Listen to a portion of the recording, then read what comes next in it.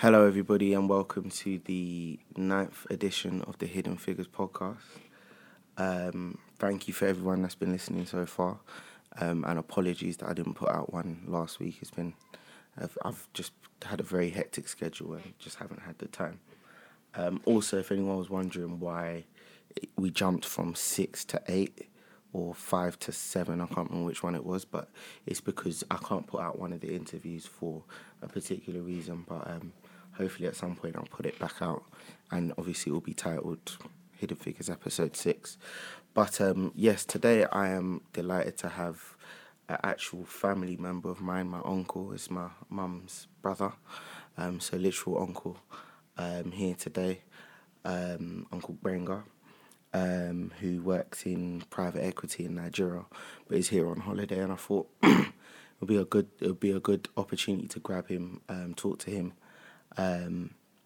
So, Uncle, if you don't mind, just quickly, maybe in like over a couple of minutes, just explain what exactly it is you do in Nigeria, and then we'll kind of start the interview and go into you. Okay, all right. Well, no, thanks. First of all, thanks for you guys taking your time on a Sunday. I'm sure you'd rather be resting on a very hot day. Well, thanks for coming. But yeah, no, thanks for taking the time. In terms of what I currently do, I currently, as you said, I'm a partner in a firm called Argentil. We are a principal investing private equity advisory firm. Originally, we focused primarily in the energy space, but now we cut across sectors. So we're into real estate as an investor. We also invest in SMEs, small medium enterprises. So we've done an agri company, agri processing. We've done a company that builds homes using prefab. Prefab? Yeah, prefabricated technology, Okay. so they can build quicker. Okay. So we're quite excited about that. And then we also invested in a company called Chocolate City. Okay. They're part of Chocolate City Group, which is probably one of the largest indigenous media and entertainment groups. But they manage restaurants and lounges. So that's the business we are co-investors with them in. Okay. So we have one in Abuja. We're looking to acquire something in Lagos. And the idea is to have that in about 5-6 cities. Okay. And then, and so those are the kind of things that we do on the investment side. Like I said, traditionally, we did a lot more in power, oil and gas as a firm, but right now we're looking across sectors. Okay, thank you. So from what I understand, correct me if I'm wrong, but you were born here in London, right? And then you moved over to Nigeria, but when you were like a really young. Yes. Am I right in saying that? Yes, I can't actually remember. Yeah. I remember I was born in Hammersmith, actually, so probably just around here. And I probably I was probably about 4. Oh, okay. Because the memory I actually have is burn in my hand. I actually have my left hand. There's actually a burn around it, and I remember vividly the fact that I dipped my hand in hot water when I shouldn't have. And as you do. And I remember that. Nuts as well. So yeah, but I probably think I went back about 4 or 5. Yeah. Okay. And then, so do you remember even getting to Nigeria, or was it just most of your memories, childhood memories, are in Nigeria? Honestly, like I said, apart from very selective memories and then some pictures that I've seen, most of my memories as a child was growing up in Nigeria. Okay, and it was in Lagos, right? Yes, always lived in Lagos. Yeah. What was Lagos like as a child? Lagos was actually... What is this, the 70s, I'm assuming? So 70s. This is like late 70s, because if I went back in 76, so I'm probably talking from about 77. Okay. We lived in Maryland, which was at the time like quite a close. So we lived in a close. Everyone knew each other. Yeah. Every parent was responsible for every child. So Yep. in addition to your parents being able to scold you, you had neighbors who could scold you as well. Yeah. But the good thing about growing up in that environment was everybody did everything together. So you went to people's houses, you ate with them. I remember, for someone who doesn't really eat a lot of adventurous food, I Yeah, you're remember picky like I am. one of my friends, the dad was from the southwest, Jebu, but he married a lady from Calabar, Yeah.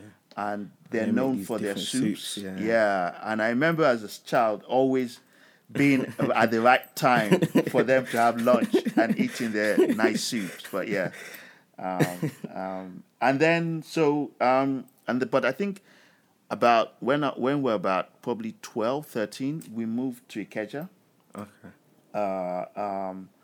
to a larger place. Yeah. But I think by then I was also in boarding school. Oh, so you went to boarding Yeah, school? because I went to a federal government college boarding school. Yeah. So my memories were more in boarding school actually after a while, Yeah, I because get that. I probably spent most of my enjoyable Yeah. period in What school. was boarding school like? And was it people from all over? Was it like a very middle class school? Like what was the Well, makeup? the thing about boarding school then was it was a federal government school, Yeah. but everybody. So Was it in Lagos or? yes, it was in Lagos in Badagry, Yeah. but it was a mixture of everyone. So quite a number of people had come from the primary schools in Lagos, Yeah. but they also had a strategy of ensuring that there were other people who came primarily from the north. Okay. So you had quite a few people who came in from the north, Yeah. but there was a different blend, because the thing about at that time, there was quite a lot of the fact that education was relatively cheap. Yeah. And states actually also sponsored some of their indigenes to come into those kind of schools, because you actually had to sit like a common entrance from I think probably year 10, year 11 Okay. to pass. And I remember my dad saying that when he went to look at my results, he looked straight at the state Yeah. entries, because what happened is each state had like a number of people that could go into the federal Okay, yeah. schools. So he looked at the states and he didn't see my name, and he thought, "Oh God, this boy hasn't passed." But then there was now a list which came in on the federal list for people who done very well. So I actually went into school on a scholarship. Oh, okay. I never knew that. At the federal level. But boarding school was great. I mean, So I you think, actually boarded, even though you lived in the city. yes. But Badagry's right at the end of Lagos, though, right? It's like right. Yeah, on the coast or something. it's almost like It's where the slave. It's where the slave. There's yes. the slave museum now. or So there's a something huge like that. slave museum there. Yeah. It borders the next country called A Benin Republic. Benin Republic. But the funny thing was, I was actually discussing this recently. The funny thing was that people were day students in that time. So there was a friend of mine, Deji Daudu, who literally lived in Maryland, very close to where I used to live. Yeah. And he commute he was a day student. Yeah. So at that time, Lagos was the population was less. Yeah, much smaller. And you could drive that distance on a daily basis. Yeah. No, that's probably a myth. My mum has always said that, like, as a kid, you've always been you've been very focused and about your money.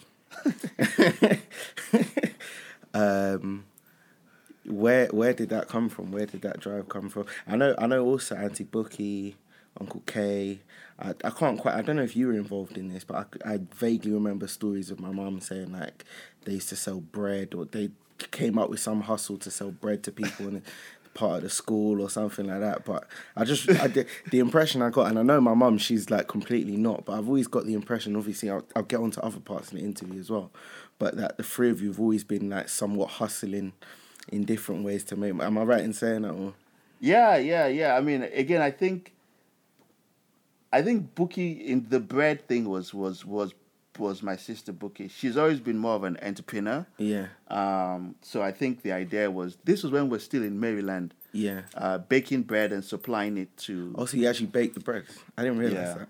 And I can't remember if she baked it or she got a baker to do it sold it on. But the idea was to sell bread to households. Okay.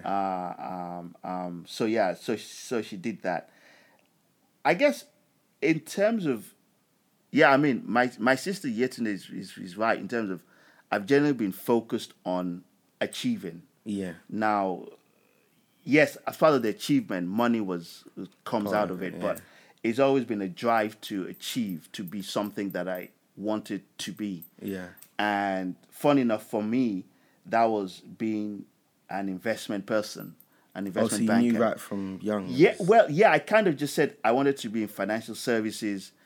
And at that time, people thought, oh, would you be an accountant? Yeah. But I never really felt like I was cut out to be an accountant. Was there a big like banking system in Nigeria at the time, like when you were a kid? Or I really don't know anything about this. I can't actually remember whether there was a banking system. Yeah. But I know, there were banks. Yeah. But I mean, you wanted to be an investment banker, which is, it's not even the type of banks that we see. Does that make any sense? Like how did that even? I think I got into stuff like the Economist and Times. Yeah. So I just used to read stuff. Okay. And I think I was fascinated by stuff like that. Got you. And then when you're a teenager now, I think it's 16, 17, you now moved back to London. Yeah. What was that like? It must have been a culture shock. You're used to being just black. Like, you come to London, you're used to just being a normal person. You come to London, you're now black. It's a place that you were born in, but like, you haven't lived in. I don't know if you used to come back, but you haven't lived in for 15 or however, like for a decade or so anyway. What was it like moving back to London? Where did you even live? Like, what was the? I know you lived with me for a minute, but I can't remember what the. Funny enough, the strategy was to come here on holiday. Oh, okay. Yeah, I told my mom that I wanted to come and earn some pounds. Oh yeah. That was really the idea. Yeah. My dad was a bit skeptical, but my mom sold it to him. Yeah. And came in. The idea was one of my cousins, Kayode's sister Toyin. Yeah. She had moved with her husband here. Yeah.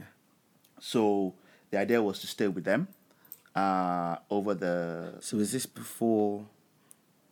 I'm trying to do the maths in my head. Was this before my parents moved here?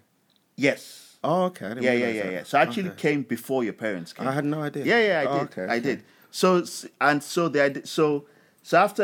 by the time I did the summer, I think I actually enjoyed being here because, one, the heat. After a while, I just got tired of the heat in Nigeria. So actually having if I say colder weather, was a good motivator. And in boarding school, for some reason, which I guess I found out much later on in life, it wasn't the case. I used to suffer from malaria. Oh yeah. Every term. Yeah. And the best way to cure malaria was injection or a quinine-based medication. What's quinine? Quinine. So chloroquine. Oh, okay. Quinine-based meds. Yeah. Now, unfortunately, I reacted to quinine-based meds. Okay. So the only option was injections. And I mean, it's just long. Just as a child, just having to go and drop your pants and have someone inject you, just wasn't, and it was quite painful actually. So I think the fact that I was going to be away from mosquitoes and the heat, was a good motivator. Got you. And look, you're young, you're doing new things. I wasn't living with my parents at the time as well, so that was another form of freedom. So, So yeah. how long So were you with Auntie Toyin and Uncle I Uncle? think I was there. So I came in 89, Yeah. and I was probably there until 91. Okay. And so what were you doing? Just odd jobs? Like what was the... Yeah. So I mean, yeah. So I came, and then I'm not sure how soon after Coyote came, but I came, and then yeah, I just got into. I think I worked at British Home Stores, Okay. BHS in Walthamstow. Oh yeah. Um, Where were you living at the time? I was living in Bow. What was Bow like in the 80s, In 89, I think 90s? I remember there was like a nice park Yeah. where I lived. Then there was a market called Roman Road Market Yeah, I know Roman. where I used to go and pick up some nice bargains. Yeah. But yeah, look, I think it was an okay place, really. Yeah. Yeah. Okay. And then when did you... Because I know you went to uni and Yeah. all of that. So obviously, clearly, that wasn't part of the plan initially when you came Yeah, over, so that wasn't part of the plan. I think what happened was, I think I started to convince my mom that, can I stay? Because she had also come as well. Can I stay? Because I just felt like, there were more, but there was more for me here.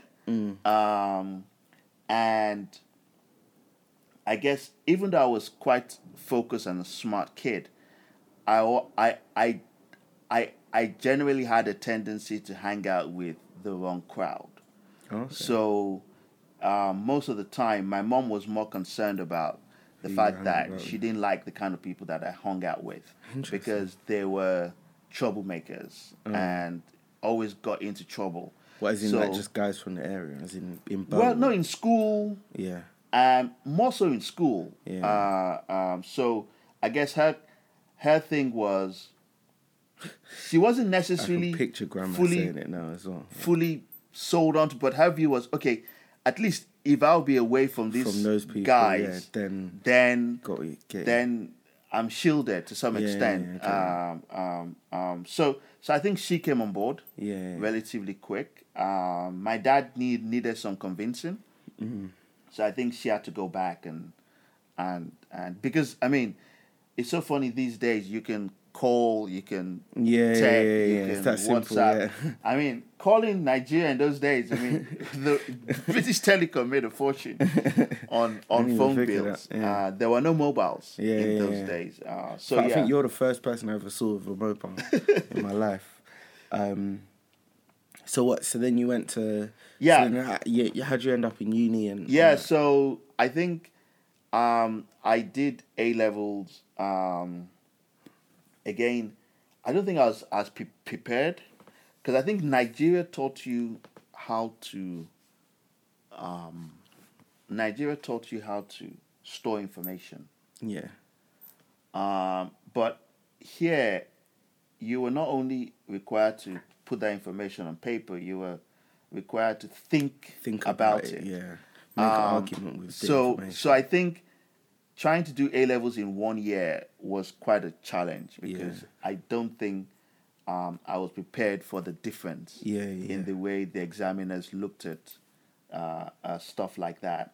But when I did my A levels, and then for university, I went to Greenwich. Yeah. University. It was one of the universities that I just morphed from being a polytechnic. So I went to Greenwich, studied engineering and management. Struggled a bit on the engineering because with engineering there's a lot of maths, and in my A levels I did more business and economics. So the maths was a bit of a challenge, but again I think I kind of just got through. But I enjoyed uni because I had a car. I was living with Bookie. That's your sister. And so I still remember having a 21st birthday in Surrey Keys on the waterfront. Oh yeah, you know what's crazy? So my guest probably not gonna care, but I was in a musical in uni, and the director of that musical literally lives in the flat next door to the what's it called? Prince's Court. That's Yeah, it. on Road Literally Street. in the same block. Okay. But like a flat next door. Okay. And then because afterwards I went to Auntie Bookie's house and I was telling her. Okay. And then she was telling me about your 21st birthday party. Yeah. Oh, no. so you were throwing parties back in the day as well, clearly.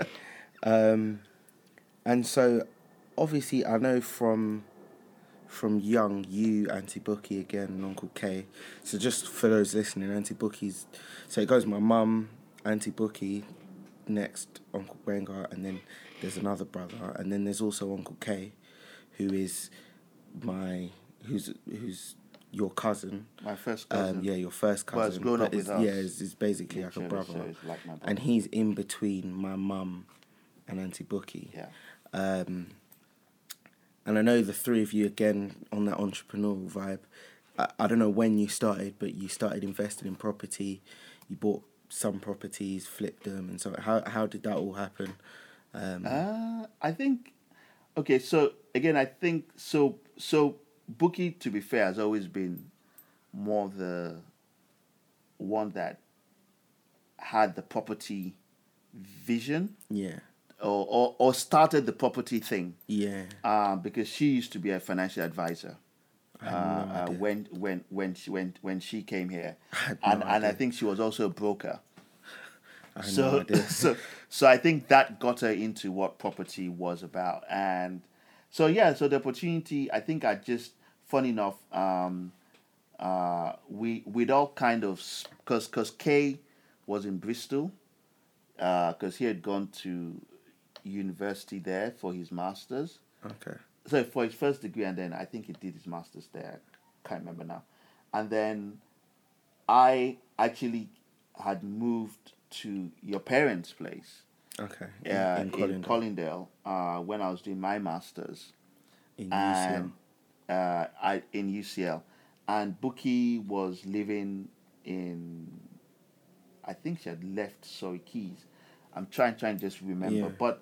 But then we said, okay, look, how can we, because now we're all separated. Yeah. And the idea was, okay, how can we just buy something so that can be our place, right? Yeah. So the opportunity to buy something in Surrey Keys came about. Yeah. This was in 96. Okay. 1996. So how old were you at the time? I was 20. I was about 24. Okay. Yeah. I'd just gotten, I think I was just about to get my first job. Okay. Proper job. Like proper job. Because I'd come out of uni, and I don't know how it was for you guys, but I'd written tons of applications. Yeah. The joke was, what every letter that came, it was like, okay, thank you very much for whatever, we've reviewed it, but sorry to say, blah blah blah blah. So it was quite a frustrating time. Yeah, I can imagine. As in trying to get a proper job. Yeah. But I think I was lucky that I was able to do things around that time. So I actually worked in University of London Union. Okay, yeah. In the evenings. Then I did some charity work with Oxfam. And then I was working with some freelance guy who was into homes, doing stuff with homes anyway. Okay. In terms of gas or fixing windows or stuff like that. Okay. So I was kind of juggling 3 or 4 things at the same time.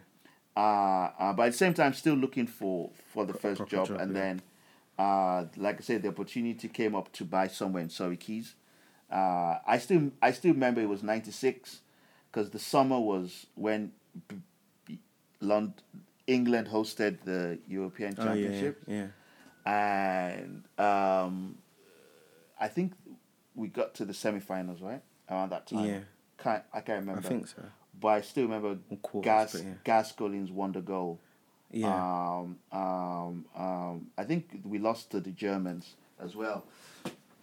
But yeah, so that was a great summer in terms of, we bought a place, Surrey Docks, on the waterfront. I got my first job.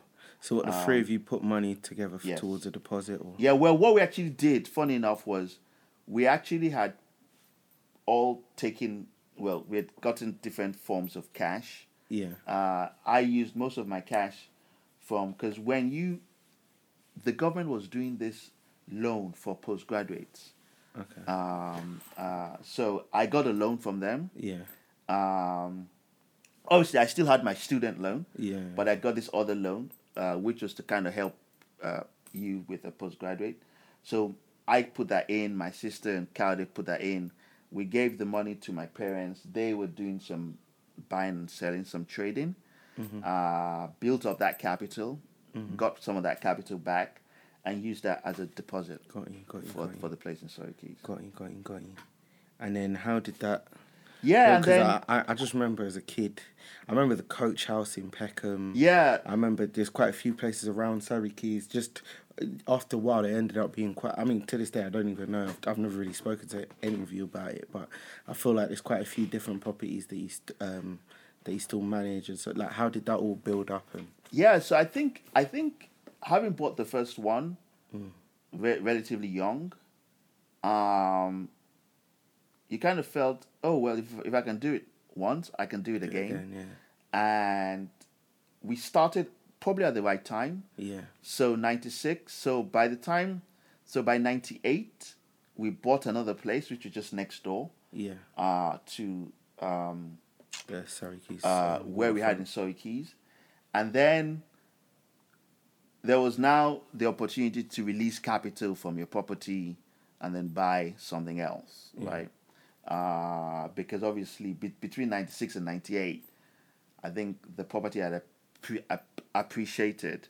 Yeah. So we remortgaged the first place, bought the second place, and essentially used different ways of getting money out of the existing. Yeah. Flipped it and then bought Yeah, another place. we never sold. We just literally remortgaged Yeah. and upped the mortgage. Yeah. And or then used took the money to took buy. out an equity release. Yeah. And bought somewhere else. Yeah. I think the challenge we probably had was at some point we just ran out of the ability to release capital because there was only a finite amount. But I think what really was exciting for us was the Coach House. Yeah. That's the one in Peckham, right? That was in Peckham. But fantastic place, sort of gate. We ended up building it as a gated place. It was inside. Yeah. Had full frontal glass windows. Was a small house, but had fantastic side gardens as well. Back and front, had his own driveway. Took us a bit of time to put it together, as in we went through 2 builders. The first guy and his son, they just literally came in every day and wanted to be paid at the end of the day, even though sometimes work wasn't being done. Yeah. But I think through doing that, You learn. and I think what I've come to realize is that through all of this is that sometimes you need to do things a few times to get the right solution. Yeah. Because in doing that, we now came across a guy called Usman, That's the Antibookie still uses him, right? who over the years, Shout out to even Usman. today, we still use him for work. Because he was the one that helped us finish up the Coach House. He was our third builder, and was ready to do the work and work with us. And we completed it, and we sold it to a director of Winkworth, one of the estate agencies at the time. So that was quite an interesting thing for us. You've been flipping properties for a long time now, since you were what, mid-20s basically. Yeah. And at the height, how many early. Properties do you reckon you I had? think or at the have? height of it, joint all together, we probably had about a dozen. Crazy. Yeah. What's it like now, being, I don't know, in your 30s or late 20s, and you got dozens of properties dotted around? I'm sure you're making rental income. Obviously, that's going to cover the mortgage and stuff, but I'm sure that must have felt some way. Like you must have been quite proud of yourselves, all three of you. You're young, you're rich. Well, I don't know if you're rich, but you're young, you're black, rich. You're successful, yeah, and you've got a bunch of properties. Like it's like a big thing. What was it like? I actually think, funny enough, yeah, you kind of. It's funny that when you're thinking of stuff, you look forward to it, but when you're in it, it kind of, you're looking forward to something else. Something else, yeah. So you never really took the time to... Yeah, so I think what was more challenging for me personally at that time was I was working, so my first job was with a company called Syntegra, which was like a consultancy type company owned by British Telecom. Okay. But I always wanted to work in the city. Yeah. So I left Syntegra to join Standard Bank. And then I was doing my accounting exams as well. Yeah. So I think the challenge for me was I was working in quite a high-pressured environment, long hours, doing my accounting exams, and having to do coach house at the weekend. I can imagine. I think, and obviously still being young, going out on Friday night and Saturday, and, being very tired. So I think at some point I actually told my mom, I think I'm going to quit my job. Yeah. Because I think it was holding me back. Yeah. I felt that I could be doing more on the property side. Yeah. But because I had this very demanding job, there was only so much. I mean, during the week, you could only do so much, and at weekends as well. But my mom said, okay, pass your accounting exams first, and then you can quit your job. I never did quit the job. But there was at that point where I felt that I could do a lot more on the property side. Yeah. But my job was kind of holding me back, 9 to 5.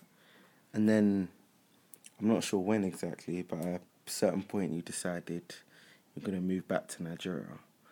What was the thought process behind that? So again, you've got, from what I understand, you've got a good job. Really good job. You've done your accounting qualifications. You're working in the city. It's what you kind of wanted to do. You own a bunch of properties across London.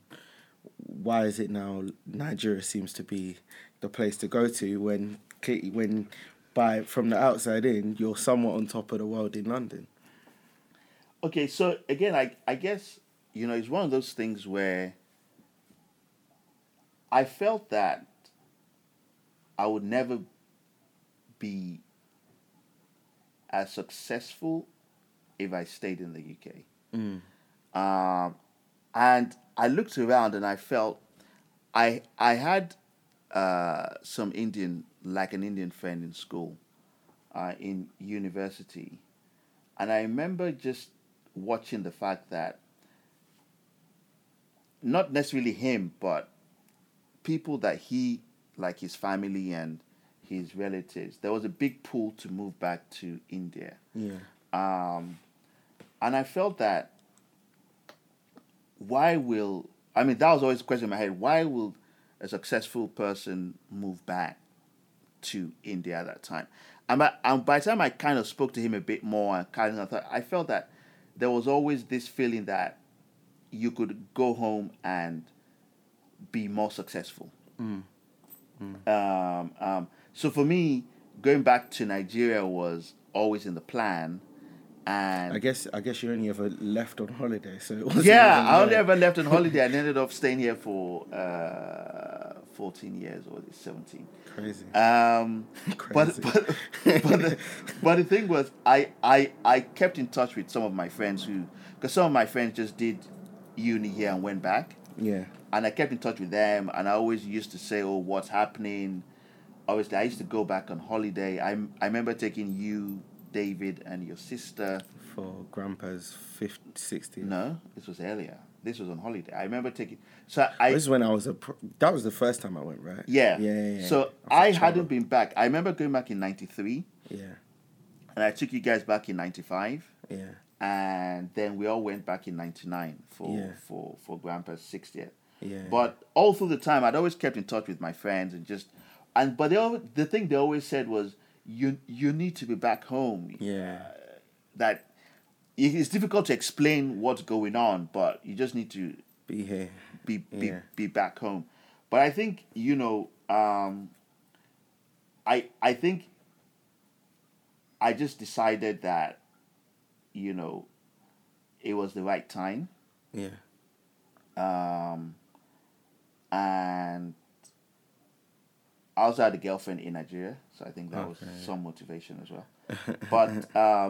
But I think I just felt that it was the right time. Yeah. To go back, and so I went back 2000 and end of 2003.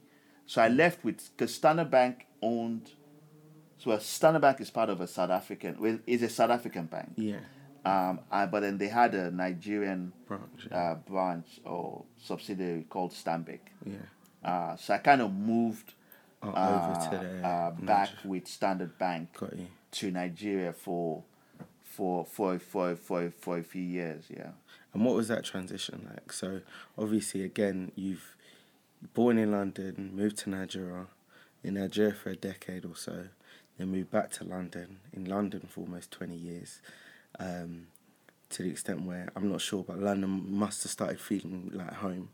And then you're back again in Nigeria and you're proper in the thick of things. Like, what was that like? What was that experience like? Again, I think, funny enough, I guess even though I was in London, I think to some extent, because I had quite a few friends that we had all come back, we all hung out together. So I kind of never really integrated because most of my friends were Nigerian who had lived in Nigeria and come here to study. So there was always a feeling that we didn't necessarily belong to some extent, right? And then going back to Nigeria, I think for the first year, I mean, it was just a party, literally. I mean, you just got back. I think the company put me up in a guest house. I had a car. One of my other friends from the US had just moved back as well. Yeah. I remember that both of us, even though we had just moved back, within a year, even people who were in Nigeria used to call us to find out what parties were going on because we were just all over the place, right? So for the first year, it was just a party. It was just, I mean, because Nigeria has a big social, especially because it's crazy. you have many friends and Yeah. you just hop from club to club on a Friday. So I guess the work was less. Yeah. As the motivator at that point. It was just a nice social scene. But also, like, Nigeria is one of those places it's very stressful. It's really, really stressful. Like, nothing works properly. Nothing gets built properly. People don't finish stuff. There's not a culture of maintenance. I mean, I love Nigeria, don't get me wrong, but it genuinely is a stressful country. So after leaving that for so long, being in England where things run smoothly, when people say they're going to be somewhere at a particular time, they're going to be there at a particular time. When, you can just expect, you can almost predict how things are going to go because of the stability in London. What's it now like moving back to Lagos and almost having to shift your mind back to this kind of, I don't want to call it chaos, but just this chaos. No, I mean to end. I think Lagos. Yeah. I don't use the word Nigerian, but Lagos thrives on chaos. Literally. But I think what I would say was, first of all, I just didn't turn up in Nigeria and saying I think having gone back a few times, I realized certain things that were important. One was to have electricity that we take for granted here, right? Which meant being in a serviced apartment where that was provided. The second thing was also being on the island. If you wanted to work in financial services, most of the financial services were on the island, and living around there was important because if I lived where my parents lived, it would have meant coming into traffic. The city, and the times people had to wake up crazy. Was ridiculous. I mean, you would have to leave your house at 5:30 to get to work. So there were certain things that I had at Yeah, minimum you already knew. to ensure that I wasn't totally leaving comfort to an uncomfortable situation. I was essentially leaving comfort to a comfort chaotic Yeah, a situation. comfort in a bubble of comfort Yes, in the chaos. in the chaos. So, Okay. so I think that initially provided. I didn't feel that I was in a chaotic environment. Yeah. Yes, certain things, like certain expectations, because it's funny. I mean, you know, in the UK, you worked in the city. I used to get to work relatively late compared to. I used to get to work about 8:30. People, the traders, the front guys started about 7.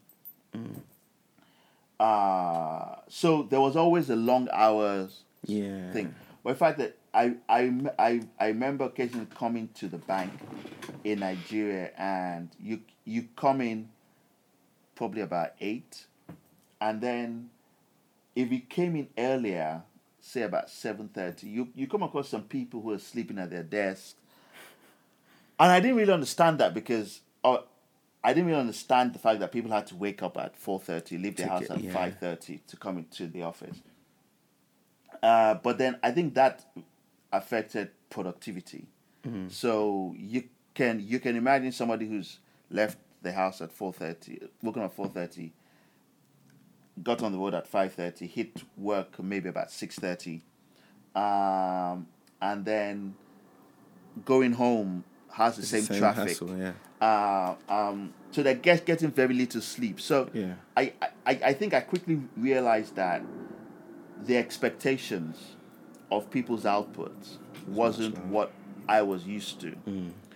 So what I really had to just do is work with, because obviously I kind of moved back to help them roll out their corporate finance function. Okay. And what I needed to do was get the guys that are around me to understand the importance of what we were doing. Yeah. So I really had to engage with them socially, know them. Because obviously I was the guy from London. I was about to say, so were you that Jando or whatever they call there us? was always the mindset, oh, you know, he's from London, doesn't know how things are done here, blah, blah, blah, blah. He looks down on us, etc., etc. So I had to really make an effort, especially the guys in our credit. Because, I mean, if you're a banker or you know that the credit guys are critical, because you can have all the ideas as a banker on deals, but if it doesn't get credit approval, it doesn't go anywhere. So there were 2 credit guys, and I literally got very close to them to ensure that a lot of the transactions that we wanted to do kind of got through. So yeah, I mean, we Standard Bank for about 15 months. But it was positive because I think we managed to build a department that really wasn't in a lot before. Most of the stuff was done out of South Africa into a department where we're able to actually get approvals for our own deals. Even though we still had to go to credit in South Africa, but on the back of us doing it. So I felt like, I'd brought in something that was missing. And then where did it go from there, as in career-wise? I think... And why did you decide to leave them? I guess... So there were 2 things. One, regulatory-wise, the bank, the CBN, which is the Central Bank of Nigeria, decided that it wanted a bigger bank. So when I moved back, there were about maybe 100 banks of different capital in terms of their size. And I think the CBN felt that there was a systematic risk in smaller banks falling over. So I don't know how they came up with it, but the current governor of the CBN said all banks have to have £100 million of capital.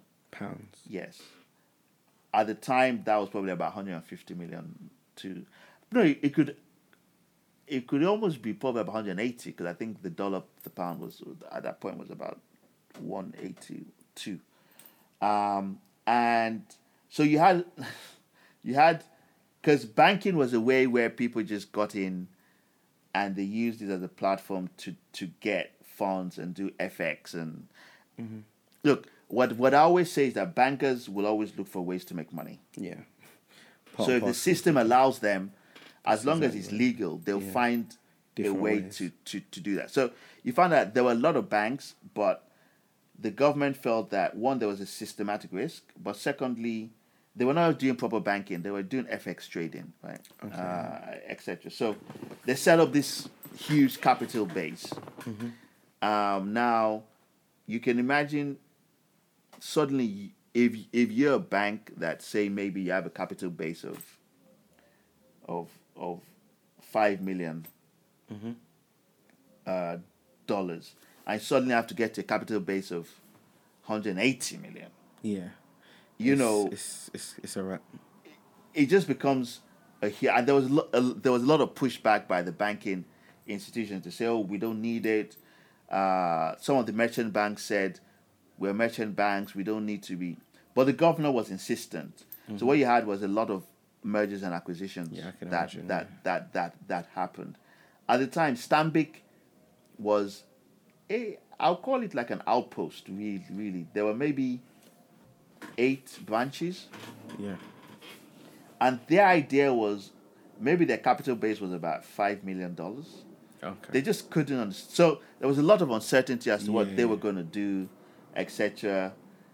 They now decided that they wanted to buy one of the larger banks because they felt that for them to put in $180 million, they needed to ensure that they had the footprint from day one. That makes Not, sense. not, So they wanted not, to have the infrastructure. yeah. basically. But again, I just felt. So I started to think what was next. Yeah. I hadn't found it, but I said, but in trying to do business development, I'd looked at developing relationships with private equity firms. Yeah. Because I felt that Standard Bank, being an international bank per se, will feel more comfortable lending to a company that a private equity firm has been an investor in because Okay. they will have better Just corporate for the governance. audience, I know what, but just for the audience, what exactly is a private equity firm?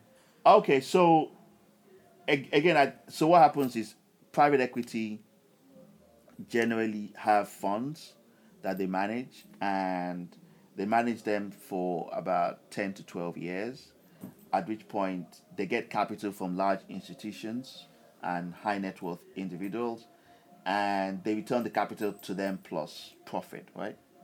But obviously, the way they make their money is they buy companies, turn them around, and sell them at a higher price than they entered in. Yeah. But part of what they do, apart from putting in strategy and with being on the board, is also putting better corporate governance. Also get them to be to think a bit more about environmental, social things, ESG, because those things are taken for granted. So, for example, most of the Sorry, businesses. Uncle, keep talking, but someone's decided to have a party outside, so I'm going to close the windows and put on the fan. But yeah, keep talking. Okay, so most of the businesses are family owned, or at least owned by entrepreneurs, and so there's a strong figure, and there's not necessarily like a team around them. So obviously, part of what you generally look to do as a private equity firm is, one, yes, you're backing an individual, but you're also backing a team. So you put in structures to ensure that there's a functioning company, not just one individual. Not one passionate. Yeah, but you're still backing that passionate person because that's the person that's driving the vision. Yeah, but you also want to also help him grow his vision. By having a team around him that can execute. And I felt that if Standard Bank, being quite a conservative lender to Nigerian companies, if we could target companies that were backed by private equity firms, makes sense. We had already better got chance, the infrastructure, whereby if you getting approval from our credit. Got you. So the MD said, I should run with it. So we approached a number of private equity firms at the time who were operating there. One of them was a company called Actis. Actis had a sister company called Aureus Capital, and I engaged with the guy from Aureus, and we just kind of struck it, and he eventually said, "Oh, why don't I come and join them? That they're a small team. They've just raised some money." Because Aureus and Actis came out from the CDC, which is a UK Commonwealth Development Corporation, which is a UK-based government agency that invests primarily in emerging markets. And Actis and Aureus were funds that the CDC that had come out from the CDC. So I met. His name was Ravi. He had been in the UK as well. He had moved back. We struck on, and so I went to work with Aureus in private equity. Got you. And then I guess just in general, what I'm curious, a lot of the money then that private equity firms are using to invest, also in terms of what you do now as well, is that local money? Is that foreign money? How easy or difficult is it to raise funds in that market? So again, I think traditionally the money, and even today, most of the money still comes from the US, from the UK, Europe, and the US. And are these Nigerians here, or are these diasporans basically, or are these UK investors like English people? Or so institutional investors. Originally, so if you take Actis for example, Actis is probably one of the largest emerging market investors. They're UK based, but they have offices, I think, in Nigeria, in South Africa, in Kenya. They were one of my clients when I used to do. Okay. But I think what happened was, out of that sort of those private equity managers that were predominantly foreign, a lot of them recruited Africans as well. And some of those Africans now, after spending a number of years with them, decided to go and raise their own funds. Got you. So I think one of the largest investors in Nigeria, so in Africa right now, is a company called Helios, and they're two Nigerians. Okay. They used to work with a U.S. private equity fund, and I think they now decided to go out on their own. Yeah. And I think, again, using them as an example, I think what you find is that, and what I've found is, one of the drivers that I've had is seeing other people of my type succeeding. So I think that's been a big driver. So I think when Helios did this, that kind of spurred a number of indigenous managers to say, okay, look, if these guys can do it, why can't we? But I mean, it's still quite a selective market. It's tough to raise, because you're essentially having to go out to investors in the US, who a lot of them have to also convince. So even if you come across guys who've been to Africa, because they all think of Africa as one place, one huge country. So you need to tell them that Africa is 51 countries, yeah, where we are very different, very diverse, speak different languages. So I think people that have been investing in the region understand it, but it's still an educational process. I think Britain understands Africa more, because I guess the whole Commonwealth structure has supported that understanding, and Europe to some extent understands Africa better than the US. The US generally, you really have to spend a lot of time educating investors out there on. And how much does obviously Nigeria's is known to be a very corrupt country. Things aren't very transparent at all. How much of that is a barrier to raising funds. And if Nigeria wasn't so quote unquote corrupt, or certainly didn't have such a reputation for being corrupt, or rather, how much do you think that reputation damages the prospects of going out there and raising funds and finance to do big capital projects that could improve the well-being of Nigerians? Yeah, I guess so.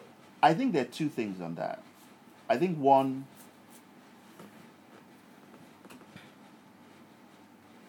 Nigeria is corrupt, but again, I think there was one powerful slide I believe the Helios guys had at one time, and I don't really know the exact detail, but I remember them showing the almost like a transparency index. Funnily enough, the co-host, I was supposed to have someone here to co-host today. Okay. She couldn't make it last minute, but she actually works for a company called Transparency International. Okay. Yeah, so I think they've done some questions. research and actually showed that countries like China, Russia were also significantly corrupt. Yeah. Right? And I think the point was, yes, we are operating in a culture where there's corruption, but with us, the way we operate, we would not participate in corruption. We would ensure that companies that we invest in, if they were doing stuff like that, if we can't change that, we wouldn't invest in them. Yeah. And I think... But how easy is that and to I think- communicate to the other side then? And I think so I think data helps, because I think what happens is when you're the first and you're trying to explain it to somebody and they just see, because especially Nigeria, for example, I mean, I remember on my trips to the US, I've come across different people, and when you talk about Nigeria, jokingly or subconsciously, I don't know whether they really think, they say, oh yeah, that they received that email. So they've all received this email from some guy who says he's a prince, and he has a pot of money somewhere, and he needs you to give him something so that he can... money. And quite a few people have been fleeced, right? Yeah. Through those scams. So you automatically have somebody that his view of what he's seen about Nigeria is this Scammers, yeah. is these scammers, and you now have to convince him to give you money. Yeah.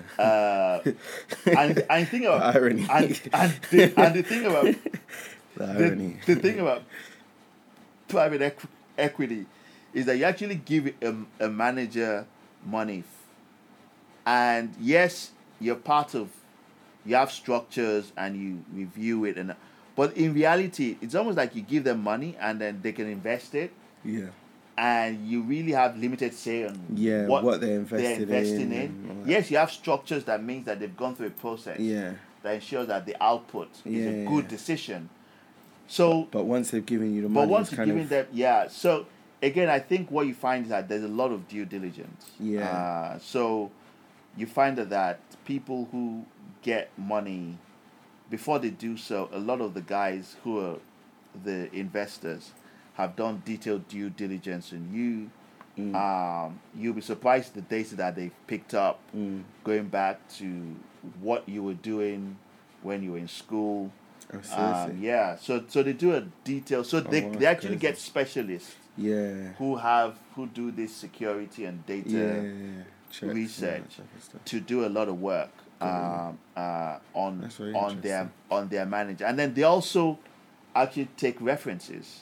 Okay, that makes sense. So they go around to where you've worked before, or with people in the industry who they know. So they really use their network to get understanding of who exactly is this guy. You know, and I think that's a general good practice. Because of course. I always tell people that one of the reasons why we are close to the market in Nigeria is because we know things. I mean, we know who to do business with. You know, you're almost 2 phone calls away from everybody. In terms of getting to know who this person is. Yeah. So yes, he may come across as somebody that is legitimate, but if there's an issue with the person, if you make 2-3 phone calls, you would find out.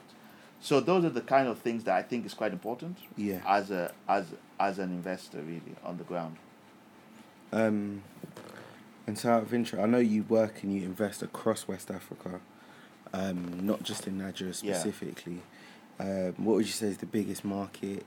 Well, I guess Nigeria is the biggest market, but like, what's the best place to work in? Aside from Nigeria, what's the biggest market?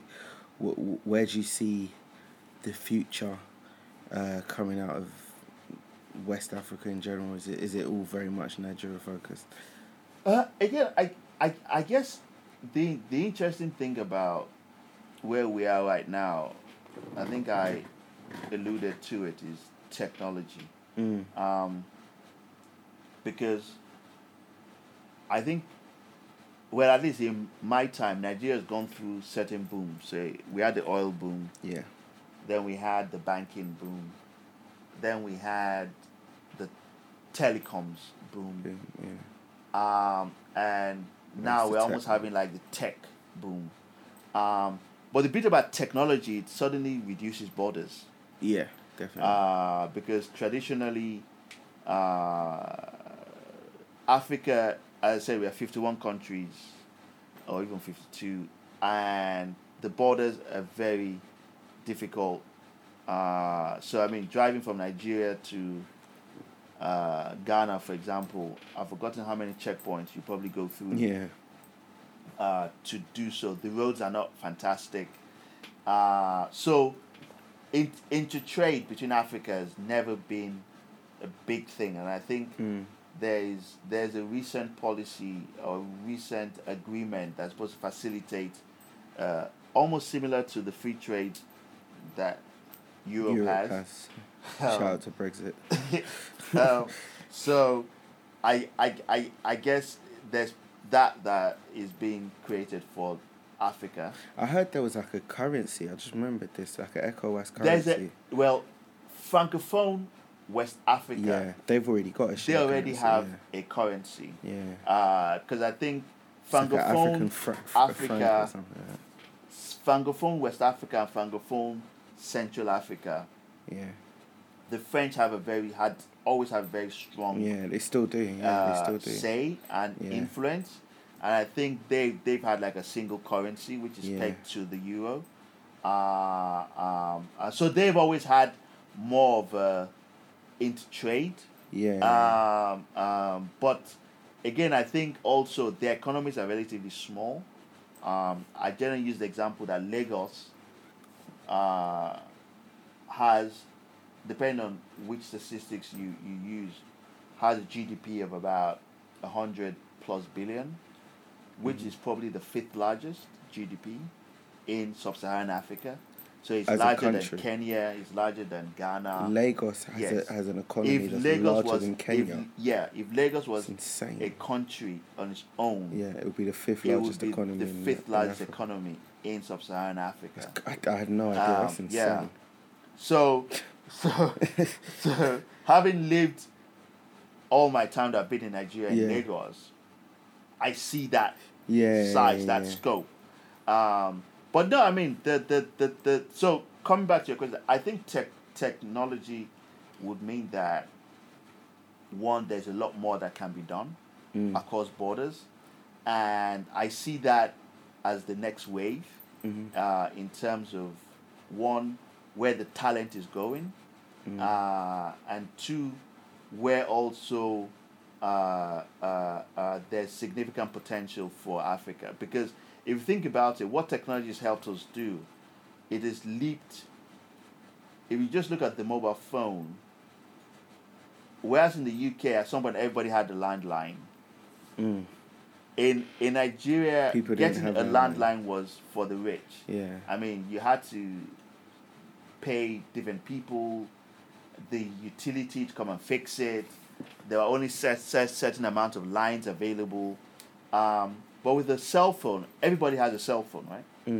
And what you find is that what technology has helped us do is leap certain things that Europe has gone through. Yeah. That we're not having to go through exactly the slow pace of building In which cables. they had to do. Yeah. It almost comes to what we in power, for example, this whole distributed power. The reality is that it's going to cost a lot of money to connect everybody Yeah. in Nigeria, say, to the grid. But the reality is that it's not economic Yeah. to connect everybody because the investment that's required to take power to outposts, to Yeah. the These villages. random small places. When you look at the economic return, the private sector wouldn't necessarily do that Yeah, because okay. the It's not- cost it's not benefit worthwhile, yeah. doesn't make sense. The government doesn't have the money Doesn't to have do the that. money, got you. So- it's just not feasible. So what you're going to have is distributed power, and that's where you have a lot of these new people selling solar kits, Yeah, yeah. where essentially each household can just have a solar kit and then power different things. I still have a challenge as to how whether that's a long-term solution for yeah. the city. Yes, it can work in the villages, In the villages, but yeah, in but the it's not, city it's where not really people that need feasible. power for And a lot industrial more uses, power, and I still have, but so again, but I think I've been to Cote d'Ivoire. I think one of the benefits of what we do is actually being able to travel into Africa. Yeah, So Ghana is very nice yeah, in terms of Ghana is Nigeria without the chaos. yeah. That's exactly what 'Cause Zoe said. My it's- sister, It's when she went. That's what everyone says. you arrive at the airport, totally different. Have you seen the to- new terminal? I haven't seen the new I saw a terminal. picture of it and it just upset me what Nigeria's like. Honestly, sorry, go on. No, but so Ghana's a beautiful place. Yeah. I guess, but as a Lagosian, it's a bit slow. Yeah. After a while, you're like, okay, what's going on here? Cote d'Ivoire, I've been because the African Development Bank is now there, so we've been there a few times, and we've had some conferences there. It's a beautiful place. An interesting thing was it's actually gone through a long civil war, and Yeah. one thing I always asked was if it hadn't gone through that civil war, how it would Where have would it been be a much today? more Yeah, where would it be well, I today? mean, hindsight, but Yeah. Kenya is a nice place. Yeah. I guess Kenya, Tanzania, Uganda. I guess to some extent they're nice Yeah. because also their heat isn't as hot as Oh, is it? Us in the in West Africa. Got you. So the heat, and then their nights get cooler. Yeah. Which is probably why you find a lot more Europeans there. Yeah. But no, I mean, we've been to Ethiopia. Okay. I've been to Addis now, I think about 2-3 times. Okay. You'll be surprised. I mean, because if you don't travel around Africa, you just Yeah. think about places and you're not really sure what to Yeah, expect. yeah, But most of the airports are better than Nigeria. Yeah, one. but that Lagos airport is dreadful. And then the people are just more friendly. Yeah. But I think what happens, one of the things though is everybody knows Nigerians. Yep. Now, and you'll be surprised, a lot of them have interacted through Nigerians through Nollywood. Yeah. So That's hilarious. you'll be shocked when you travel around Africa. Yeah. If you say you're Nigerian, the first thing people say is their wives, their mom, Watching their Nollywood. sister love Nigerian movies. So we have a huge export Got you. I didn't realise that. Yeah. of Nigerian movies. Of our In culture, addition really. to that, now we now have the music scene. Yeah. So some of the big artists, Davido, Wizkid, Yeah. and some of the larger artists have sort of. So yeah, so a lot of people have come across Nigeria in one way. Yeah. Whatever. But I think, I still think in terms of pockets.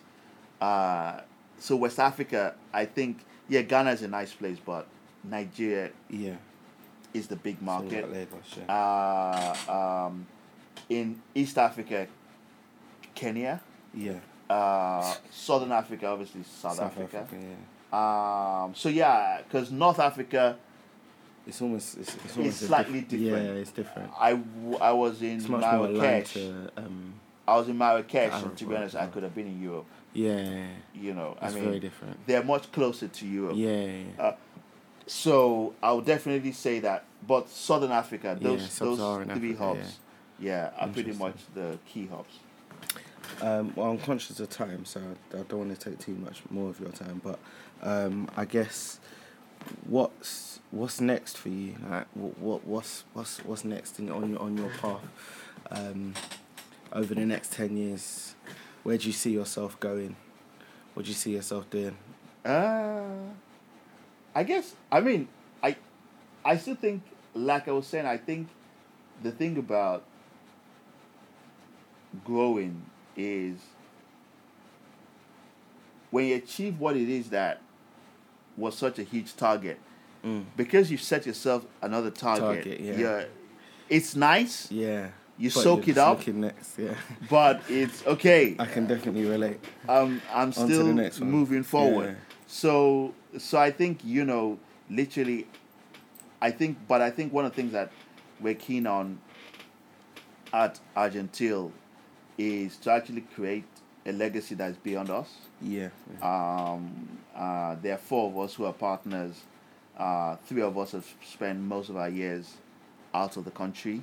Okay. And I think one of the things that we're keen on doing is, because what we've always said is one of the challenges with Nigerian businesses is the main sponsor dies and the business dies. Yeah, I definitely saying that as well. So one of the things that we're keen on doing is having a building legacy. succession plan So and having a generation who are going to take over from us. So that's critical for us. Also, I think because we've all worked abroad, I mean, two of my partners actually spend most of their time in the UK. Literally, I mean, I think one of my partners this year has probably spent 1 month in Nigeria in total. Yeah. Because a lot of the meetings, a lot of the money, a lot of stuff is here. And his kids are also here as well. So for him, it just makes sense to spend more of his time here. So I guess on the business side, that's critical. As in, one, have a company called Argentil beyond what it is today. We have a London office as well, which is a different group of guys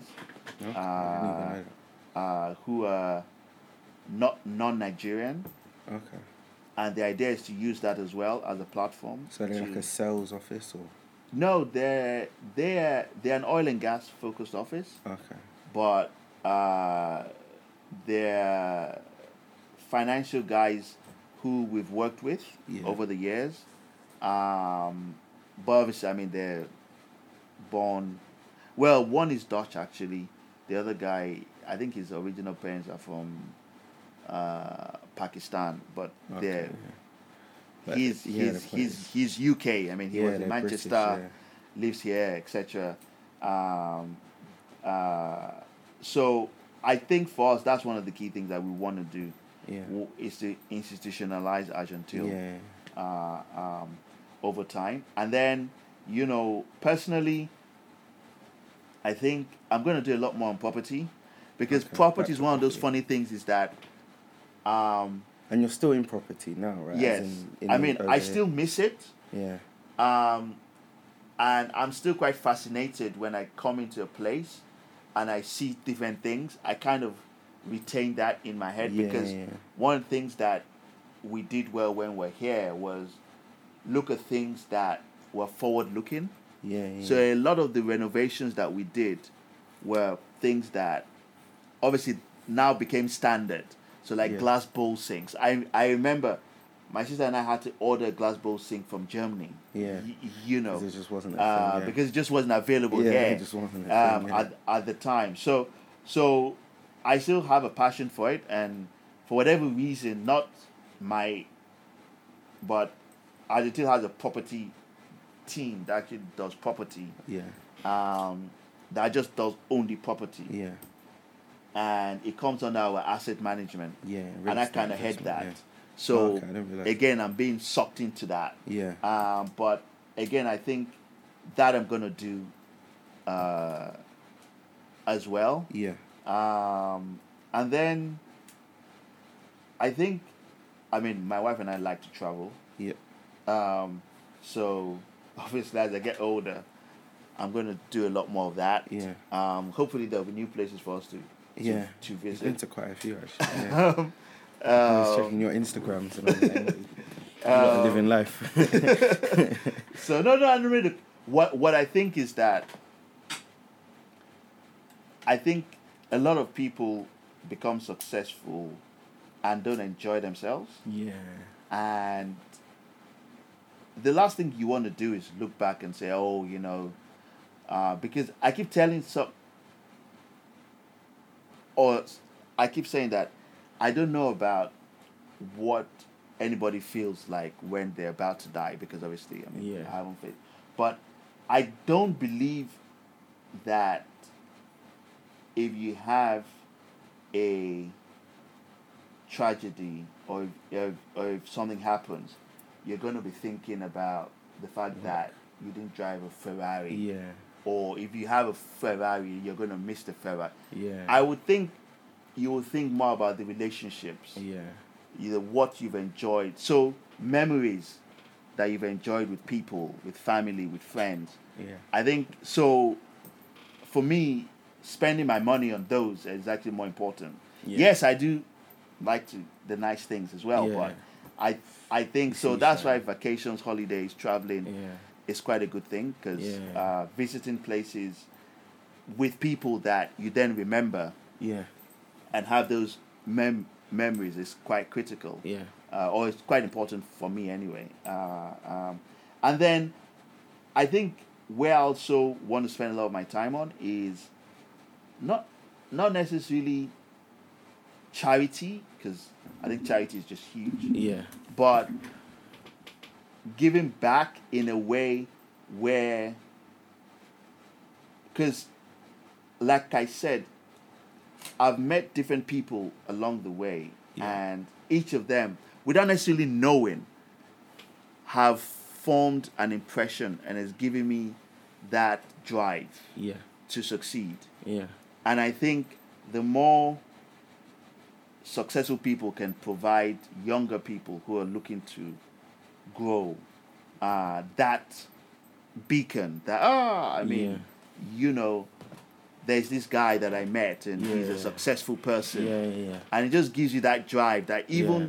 when, like I said, I mean, I can't remember how many, my sister and I used to joke how many rejections I had for my first job. When you Yeah. get all those rejections, Yeah. when It's you get demoralizing, yeah. when you're trying to raise money, or if you have an idea and you don't get it the first time, second, the fourth time, you still understand that there's a path to getting it, because Yeah.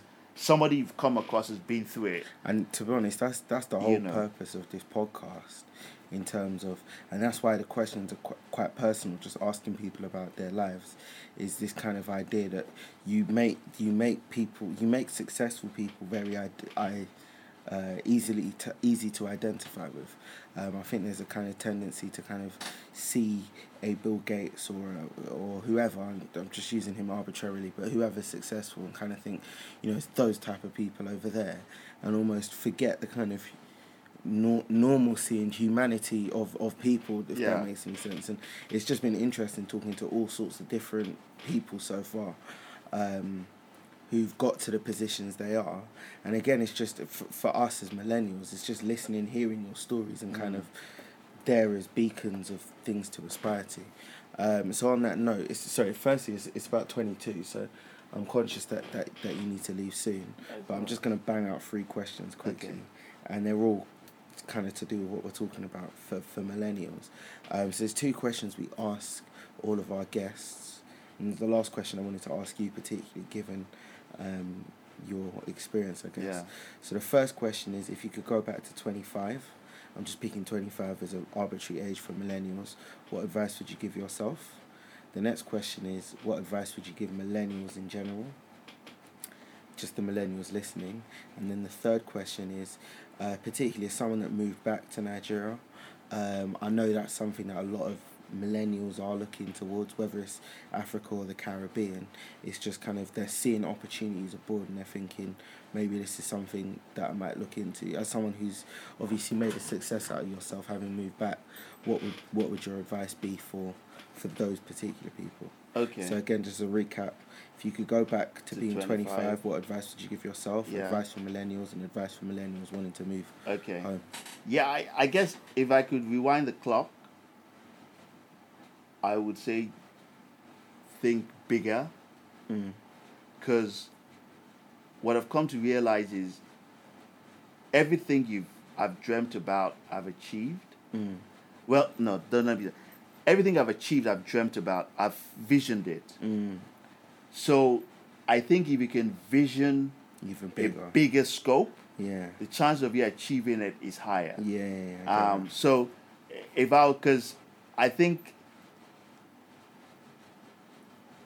society, family, parents, everybody's trying to protect you. Yeah. And doesn't want you to fall. Yeah. So the advice isn't done out of spite or it's just to protect you. Yeah. But in doing so, they're limiting potentially where you can achieve. Yeah. And I think that sometimes if you can break away from that, it gives you much wider things that you can. So that'll be the one thing that I would definitely dream bigger. Yeah. You know, in terms of advice for millennials, I think I think there's, again, I'm sure everybody says that, but I think they are the most exciting time, but the most challenging time. Exciting as in generationally, the whole fourth generation, fourth industrial revolution, technology. So there's a lot that is happening at this time. But I think what that means for millennials is it puts a lot more pressure on them being flexible. So, for example, in my time, I said, okay, I wanted to become an investment banker. City. Now, I suspect that because of technology, investment banks, the way investment banking is done is changing. So the way business is done is changing. So what that means is that as a millennial, you have to have that flexibility. You can't just. I mean, I'm sure back in my dad's days, it was I'm sure he worked for a factory. If he was here, he wasn't here. But if he was here, he worked for a factory, or even with him, he worked he started his job and he ended his job, right? Yeah. So he worked there for however many years. Yeah, however many years until he retired. Yeah. But I think with millennials, because everything is just so accessible information, everything is just so quick, that flexibility of being able to almost do many things at the same time it's gonna become a skill that's gonna differentiate those who are successful and those who just believe that everything is just happening too much and they're just overwhelmed. So I think the skill set of a millennial, and again I think it's evident because if you go into a restaurant, just my wife and I like to go out and eat. If you go into a restaurant, just look around you on tables. We always joke about it. You probably find that people with kids, the kids are on their phones. Yep. And my wife and I are thinking, why do you come for dinner? So the point is, because we're so hooked onto our phones, everything is done with our phones digitally. It just means millennials are so plugged in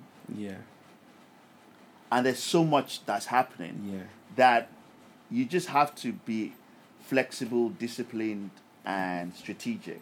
But like I said, I think it's a very exciting time because it gives a lot of what people who have been felt they've been boxed in. It gives that flexibility. Like I was saying, my partner, we have a business in Nigeria, but he spends a lot of time here. Yes, there's a human, not being around, sometimes you miss that human connection. But in terms of executing of work, You can still do it. you can still do it from across from the world. Anywhere you are. He's probably more accessible than even you in Nigeria. Yeah. Etc. Because he gets the email first before he gets to you.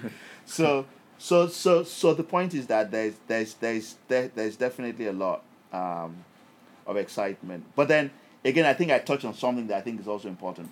I think there's also a need to unplug. Yeah, definitely. Which I'm not sure how millennials are going to manage it because they've grown up with that. Yeah. Is how do you just unplug and connect? The other day we were watching BBC and BBC was saying, that for the first time in the UK, I think there's more communication from data than through voice. Crazy. So people are speaking less. And people are communicating more through data and tech. Now, it's good. Yeah. But at the end of the day, we're still humans. You're still human. There's still need for that human connection. Yeah. So I definitely think that, while there's a big plus, the social dimension of that is something that strategically people have to think, okay, I need to actually, again, it's like with my son. I mean, my daughter less, but my son, if you leave him with his games and TV and his iPad, he can just totally switch off. Yeah. So we have to physically make that effort to Yeah. ensure that it's not something that he's just plugged into. Yeah. Now, the last bit in terms of advice, again, I guess the point is, I think our biggest talent for Africans, people in the Caribbean, people of Asia, I think our biggest talent is our human capital. And rightly or wrongly, the biggest pool of that talent is in the Western democracies. And as a country, we have to find a way to pull that talent in. We don't do it anywhere. We don't do. I can't point to any country that maybe does. I mean, I don't know how China and India do it, but in Africa, I can't point to any country that does it at least 50% of where they should be doing. Because there's apart from the fact that people have been, so I guess one of the benefits of actually traveling and just doing what we do is you come across different people who are successful. And if you look at it, if you go to any top business school, top firm, top university, you'll find people of African descent. 100%. And you find them that they're doing, very well, if not the best, top quartile. And these guys leave and then go into careers, success. So we are the continent needs to benefit from that. It's not just them coming on holiday and sending capital, sending money home. It's that best practice. The fact that you have a culture of excellence. You know what it is to achieve in an environment where I would say it's stacked against you, but you have to work harder than your counterparts. Than your counterpart to achieve. And I think having successfully achieved that in the continent, we don't get that benefit. Yeah. We almost make it difficult for these people to come back. 100%. I mean, you don't 100%. you don't have the infrastructure, you don't have the welcome, so you just don't have. And yes, I think we have a minister of diaspora, some lady. Oh, is it? Yeah, or is the minister that is meant to be in charge. But yes, you can come here, you can, but really, you need to create the environment for people. Someone should be able to come to Nigeria and set up a business in 24 hours. Yeah.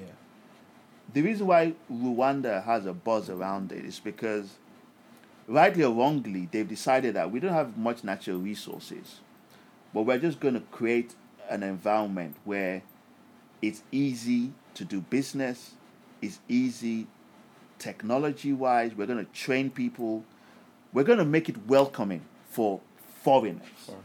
Now, in doing that, I don't know whether they have a large diaspora group, but I can just imagine. Back to Rwanda, but yeah. I can just imagine if Nigeria took what Rwanda's been doing the last 10 years, how much we would attract talent. But in spite of that, I still think, my advice is that, I use this analogy because it's I'm not sure if you can connect to it. So there was a lawyer, I can't remember his name, thankfully, because I don't want to go on the record.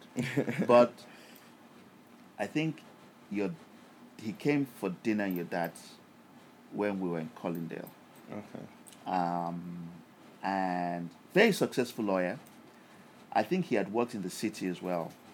As an investment banker, but he had gone into law or something like that. And I remember him saying that, after a while, in order to keep sane and connect, he set up like a weekend football team, where people of Africans could come play football. Because he felt that he was working in an environment that he wasn't fully integrated in, right? Now, again, I guess with millennials who were born here, got up here, it's slightly different because this is the environment, right? But I think, the reality is that the opportunity for you guys to excel and to transform is higher. And to see your impact, so what you guys can, the impact you guys can have on the continent, on the Caribbean, if you look at the Delta, if you do that same thing here in the UK, the impact maybe is times 1. If you do that in the continent, it can be times 10. Because just the fact that it's new, it's different, it's pushing the barriers, is something that, is quite important. And I think that you would get a lot pleasure from seeing that impact, more even than the financial rewards of. Yes, the financial rewards are, always important. But I think just seeing that impact that you make on people, the fact that you can go back to Nigeria, you can set up a company, you can then end up recruiting 20, 30 people who, without you, may not necessarily, they'll have had jobs, but you've created jobs for people, you've created livelihoods. And I think, you begin to feel more positive about what you're doing. Not just the fact that it's making money, but the fact that, what you're doing is creating opportunities for other people, and it's creating opportunities for the country. And I think if you think about that, It's definitely gratifying. I think that's a big pull, because you can make all the money and still feel like I'm lonely or Or empty. I'm not happy, etc. But again, I think if you see that impact that you have on people, that's always a plus. And then, but then also, I think also just have a plan. I think one of the reasons why a lot of people, in my view, don't succeed going back is there is when you come on holiday Yeah. and you take Lagos for example. I mean, you've come on holiday a few times. Yeah. There's a nice social scene. There's a buzz. You know, if you want to go out every night, if you want to eat different food, there's that. But that's a holiday. That's not reality. Yeah, that's not real life. So what I say is that think about what your priorities are, what is important to you, what can let you thrive in a chaotic environment. And if Lagos isn't for you, then Abuja maybe, or Ghana, or Kenya. So think about what you as a person what you want, what you can live with. So it's actually, what I'm saying is it has to be a strategic plan. It has to be a conscious plan of, okay, I want to move back. What do I need to have as a minimum? What do I need? What can I do away with? What are my priorities? I mean, if you're somebody that says, these days you can get everything these days because, we have, but when I moved back, we didn't have a lot of the formal shopping malls that we have now. We didn't have that. ShopRite and stuff like that. So if you're somebody that you can't do without a supermarket, then make sure you go somewhere where there's a supermarket, because so they're just things you've got to build it around. You need to decide what's important for you. What can I live with? What do I need to have? What are my triggers?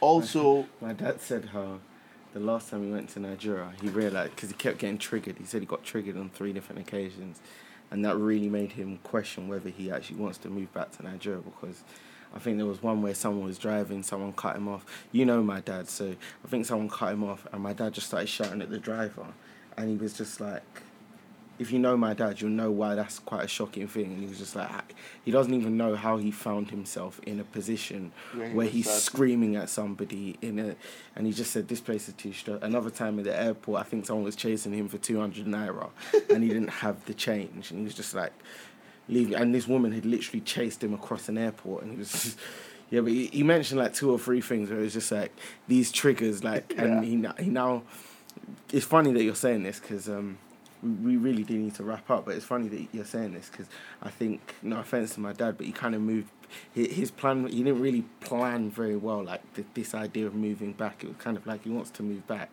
and he'll see how it goes. And he was saying like how, he sees he sees Uncle K, he sees a lot of different, and you've got house helps, you've almost built an infrastructure to make Nigeria comfortable.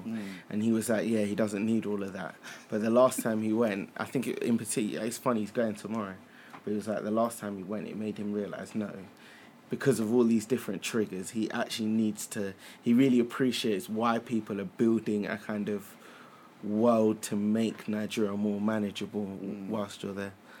Like I say, you need to understand what it's, because it's a very stressful environment. You need to manage that, and which is why when you come to the UK, you kind of take things for granted. You walk to a Tesco Metro, you walk to a Sainsbury, and you go and you do your shopping. You walk home, and everything is just nice and quiet. But the reality is that if you want to do that in Nigeria without having people helping you, it would drive you mad Yeah, because literally. one, the heat is too hot. Two, the traffic is just chaotic. Traffic is outrageous. You're dealing with everyone trying to hustle you. Yeah, everyone's trying to hustle you, trying to cheat you, trying to scam you. So I mean, you just have to, and then with all of this, you still have to do what's important, which is what you want to set out to do, your business, what you're working on, etc. So if you don't have that clear mind, then it kind of affects your ability to execute. So, I mean, to be honest, so I think identify what those triggers are and find a way to manage them. But there's a lot of excitement outside of that. But like I said, I think moving back, not just a holiday, you need to think through a lot of those things. Yeah. Because that's what will keep you. Because look, even with everything planned, you're still gonna have things that come up. But if you're happy, then you're more likely to continue to stay. As opposed. But the other thing I would suggest is, which wasn't probably pushed for someone when I was growing up, is to actually travel around Africa as well. 'Cause like I said, I think you're one of the few people I've met that's gone to a lot of different places within Sub-Saharan. It's definitely something I'd love to do. Yeah. One of my interviews as well. She works in FGM, female genital mutilation, so she travelled a lot within Africa as well. But yeah, I'm quite jealous. Even as you were speaking about all these different places you've been to. It's definitely something that I me personally anyway would love to just see Africa in its entirety, because it's funny, it's so homogenized, as you were talking earlier, like especially by the West. It's just this one big country. Like it's a humongous continent, but, it's almost viewed as, other than like North Africa, like Sub-Saharan Africa certainly is just viewed as one big homogenous country. And it's so I'd really love the opportunity to go around and see all the different parts of it. So yeah. Good. Anyway, we got to wrap up, unfortunately. No, thanks. Uncle Benga, thank you very much for coming through. Regis on the camera, thank you for coming through as well. I really appreciate that. And yeah, thank you everybody for listening. This was episode 9, I believe. And yeah, look forward to dropping some more interesting and exciting episodes. Thank you.